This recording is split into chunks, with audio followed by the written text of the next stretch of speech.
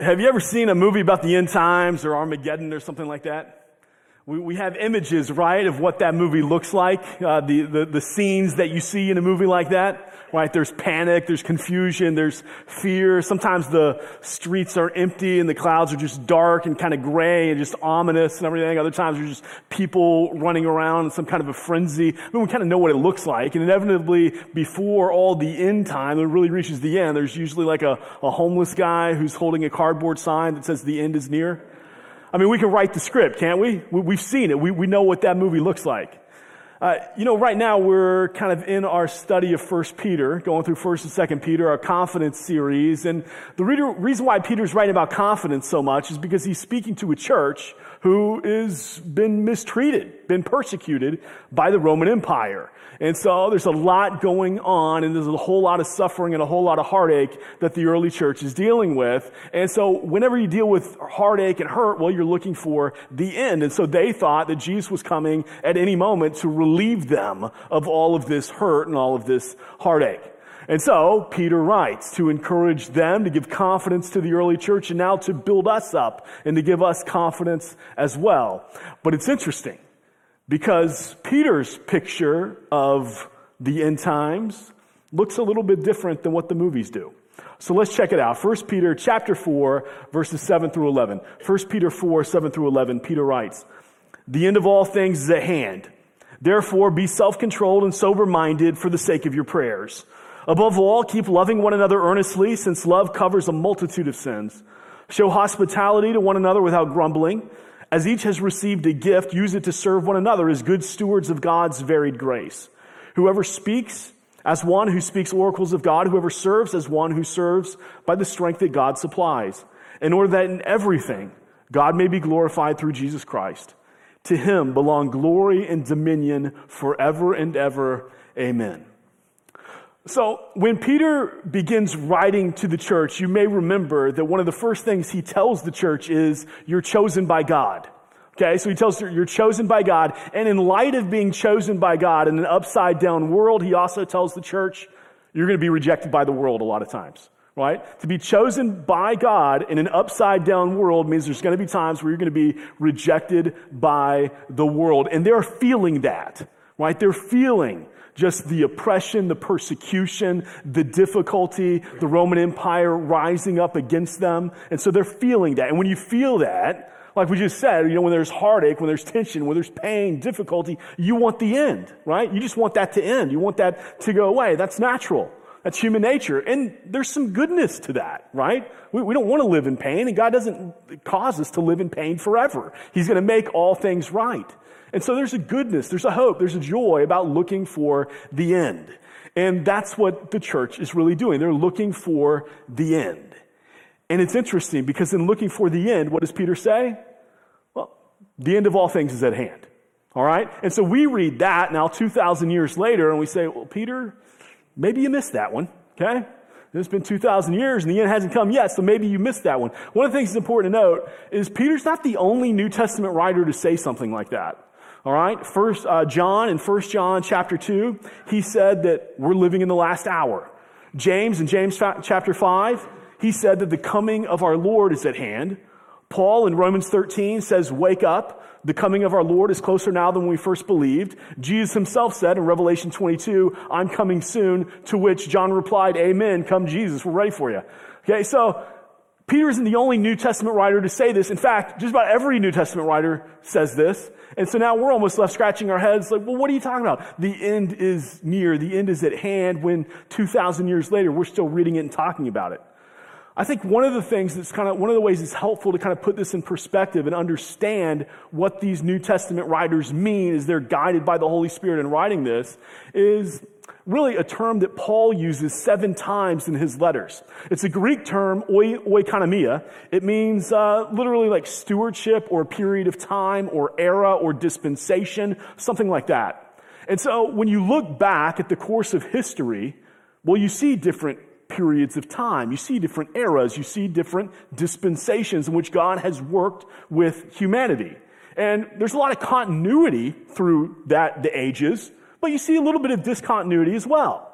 For instance, the way that God worked with Adam and Eve in the garden before the fall was different than the way he worked with Adam and Eve in the garden after the fall. And then God chose Abraham. He gave promise to Abraham. And so now the people are living with a promise. Then God chooses Moses, and he gives the law through Moses, the Mosaic law. And so now God's people, they're under the Mosaic law. And now today, Jesus Christ has come the first time, and we are living in the church age. And so that looks a little bit different than before Jesus came. We don't look forward to a coming Messiah. We look to the Messiah who's already come. So we see some continuity and some discontinuity. And after this, the Bible tells us there's going to be another age, another period of time, another dispensation when God sets up his kingdom on earth as it is in heaven. He makes all things new, new heaven, new earth. Everything is great and wonderful. All right? And so that's what's going to happen next. And so when these writers are saying, hey, these are the last times, what are they saying? This is the last era. This is the last period of time. This is the last dispensation before everything is the way God intends it to be. And so we aren't approaching the last times, the end times. We're living in them, okay, according to the scripture. We're living in them. It's just that, well, God's idea of nearness and closeness and at hand, well, it's a little different than ours sometimes, right? You know, with God, 1,000 years is like a day, and a day is like 1,000 years. So his idea of nearness and closeness is sometimes different than ours. But we're living in the last days. And so one of the things that this does in the church age is, well, one of the problems we've had in the church age is there's been a lot of people in the church who then have tried to predict the day that Jesus is coming back. And so we've seen this throughout the history of the church. It actually started in Peter's day. There were people in Peter's day who were predicting, okay, I think it could be any day. And they're thinking he's going to come back. And then you fast forward in church history, and there were pastors and church leaders who were predicting the year 400. There were those who predicted the year 500. There was one who predicted, October 19th, 1533, okay? And to give you some names that you might know, John Wesley, great brother, founder of the Methodist denomination, he predicted the year 1836. More local, Pat Robertson, 700 Club, he predicted the year 1982. And I could give a whole lot of list of a whole lot more people, but there's been a lot of people who've tried to set a date. And in date setting, what has happened? Well, the people outside the church, the culture, and sometimes those inside the church, we say, well, that's kind of crazy. That's kind of silly because, well, everybody's been wrong so far, right? Nobody's got it right. And here's the reality. Jesus says that only the Father knows the day or the hour that he's going to return. When people claim to know something that not even Jesus knows, you know you're on really thin ice, okay? It's not a good idea to think that you know something that Jesus himself says he doesn't know. See, here's the thing. We want to study eschatology. We want to study end times because it's in Scripture. And frankly, there's a whole lot of churches. In fact, the majority of the church in America these days won't even touch end time stuff. In part, I think maybe because of date setters who predicted things wrong.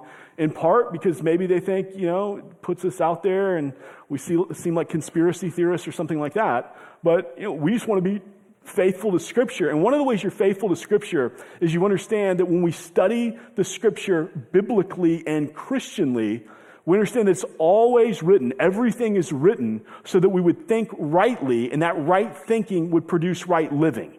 It's never just there, hey, just so you know, and, it doesn't really make a difference, but so you know. No.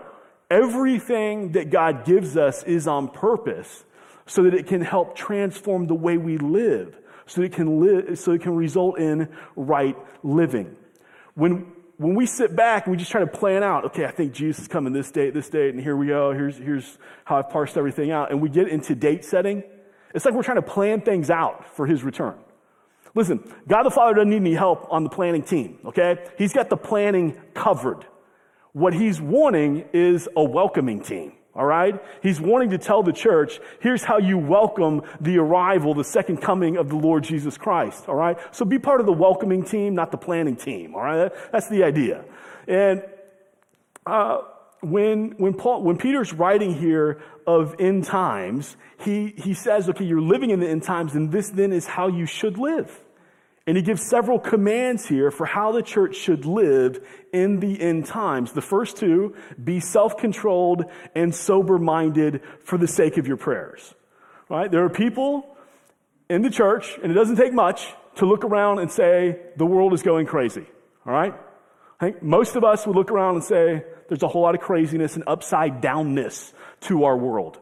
Right? We see wars. We hear rumblings of rumors of wars. There's a pandemic not too long ago. I mean, we see natural disasters, all this kind of stuff. We talked this morning about abortion. We see the gender confusion and everything in our society.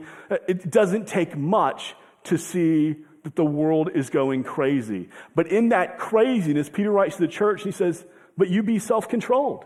Everyone else might be in a panic and fearful and worried. And it doesn't mean there's not like a godly level of concern sometimes, but you be self-controlled. Think clearly. There's a calmness to the church. There's a calmness to the people of God because we have a hope that, well, he's still in control. That none of this is catching him by surprise. Jesus tells the church, hey, the world is upside down. None of this catches God by surprise. And he also says you be sober-minded. And what's the opposite of being sober-minded? Well, being intoxicated, right? Being drunk-minded. And whenever you're drunk-minded, what happens?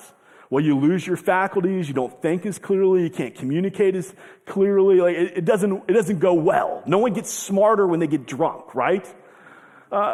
So we're sober-minded so that we can think clearly. So there's a calmness so that we can communicate well. This is the call to the church to give us a godly perspective of life.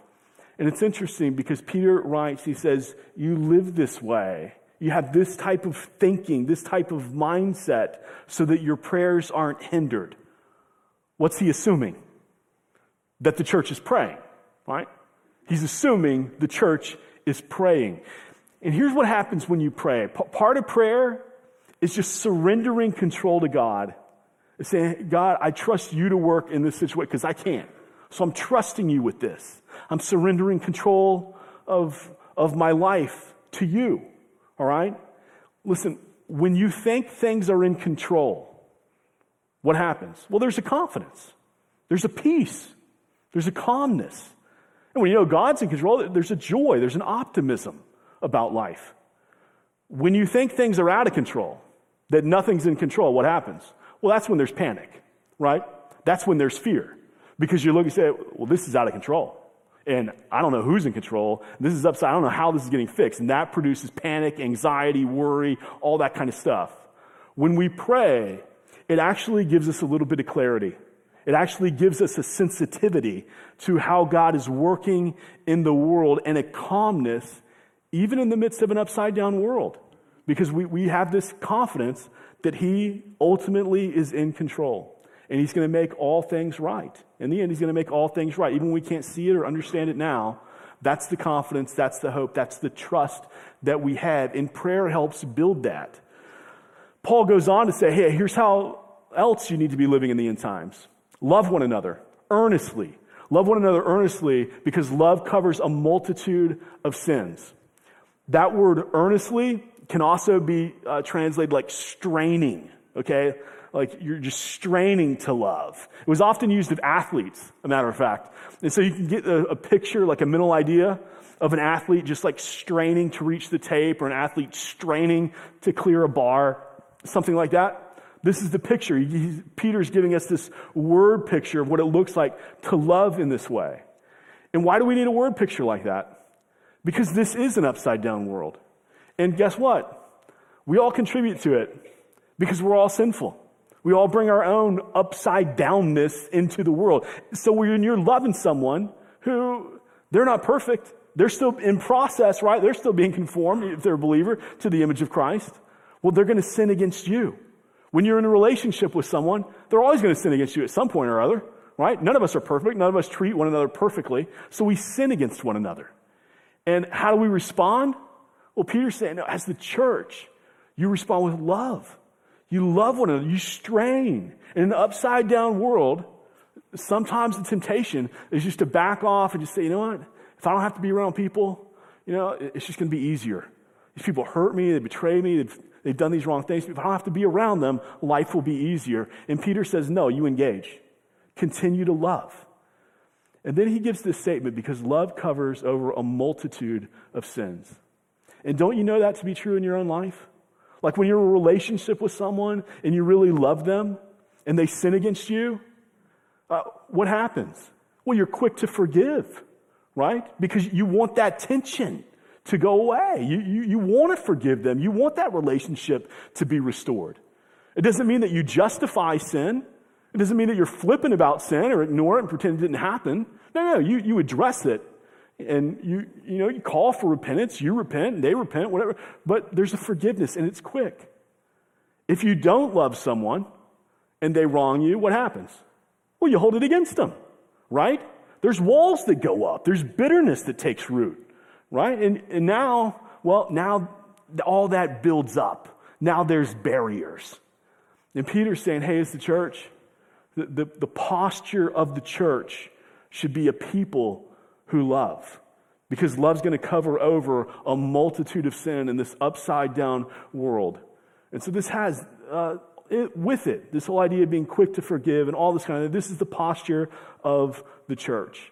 And Peter, he gives really, I think, a great visual for how this love gets demonstrated, as he says, show hospitality without grumbling. That's kind of the next command, show hospitality without grumbling. So he gives you the practice, hospitality, and he also gives you the posture without grumbling. You get both, right? The practice and the attitude.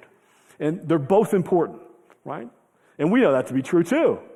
Because if you ask your kids to do something, say, hey, I need you to clean the living room or whatever, and they start cleaning the living room, but they're huffing and puffing and they're complaining the whole time, that doesn't fly. At least not in my house, right? No. The attitude matters. Right? There should be a joy in serving, a joy in work. And sometimes, hey, we all have to check ourselves, but there's a joy to it. And so the same is true as the church when we practice hospitality for others. And as Peter's writing this in the first and second century, the early church, one thing you need to understand is as the Roman Empire is persecuting Christians, a couple things are happening during this persecution. A lot of Christians are becoming homeless, because they're being unfairly taxed, they're being singled out, and they're being evicted from homes in some cases. And so a lot of church family members, well, they become homeless. And in those days, in the early church, there was not a church building where the church gathered, okay? So it wasn't just like, hey, you guys just stay at the church building, we'll figure something out, that'll be good. No. They met in homes, all right? That's where they met. They just met in homes. And so what this required, when you have homeless church members, it requires the church family opening up their homes, oftentimes and saying, hey, you can live here. You're not homeless, we've got you. Come here, we'll look after you, we care for you, we love you. And so that was the practice. And Peter's saying, hey, you can't do that with grumbling, though. You can't be so frustrated. Listen, hospitality, it comes with a cost. It can grate at our emotions, it can be time-consuming, it can be costly. It's never like, oh, that didn't cost me anything. No, there's usually a cost to it. There's some time involved. There's some energy. There's some effort. Now, the way hospitality gets practiced in our culture today, in comparison, is usually far less, right? Most people don't have to go to this extremes to show hospitality to people in our culture today. It happens, but it's not the norm. In our culture, while the degree of hospitality is relatively less, this practice of hospitality can sometimes even be tougher, because back then it was a very communal culture, right? People gathering together and sharing things, and this was normative even outside the church. It was a greater in the church, but it didn't even happen outside the church. Now, today in America, well, we're like rugged individualists, right? I mean, we want to think that we can take care of ourselves. We don't need anybody else. We got this. And so sometimes even receiving hospitality can be difficult for some, right? Because we don't want people to think that, we have needs, or, if they think we don't have it all together, we want to show that we've got it. And so even receiving it can sometimes be difficult. But listen, it doesn't matter the culture. It doesn't matter the time. The command is still the same in all cultures at all times. Practice hospitality. Be a people who practice hospitality. And I can tell you, having been a recipient of hospitality from the church and having practiced hospitality, you never look back and say, man, I wish I wouldn't have done that. That really put me out. That was a pain. I really regret that I did that. No. When you exhibit love and you selfishly give and you do things, it brings joy. Here's the thing about living the life that God calls us to. It's the best life, right? He doesn't call us to do something that you look back on and say, man, that was terrible. I just hated doing that. No. Once you do it, in the power of the Spirit, you look back and those are the memories oftentimes that you cherish. You say, I'm so thankful I did that. I was nervous beforehand. I didn't know if I wanted to, but then I did it, and it was great. From here, it's really kind of no surprise that Peter's going to transition. He's going to start talking about spiritual gifts. And as he talks about spiritual gifts, he lets us know that, hey, everybody's gifted. All right? Nobody is got shortchanged and doesn't have a gift. Everybody's gifted. The gifts aren't ours. We're stewards of the gifts. So we just want to use them for the benefit of others.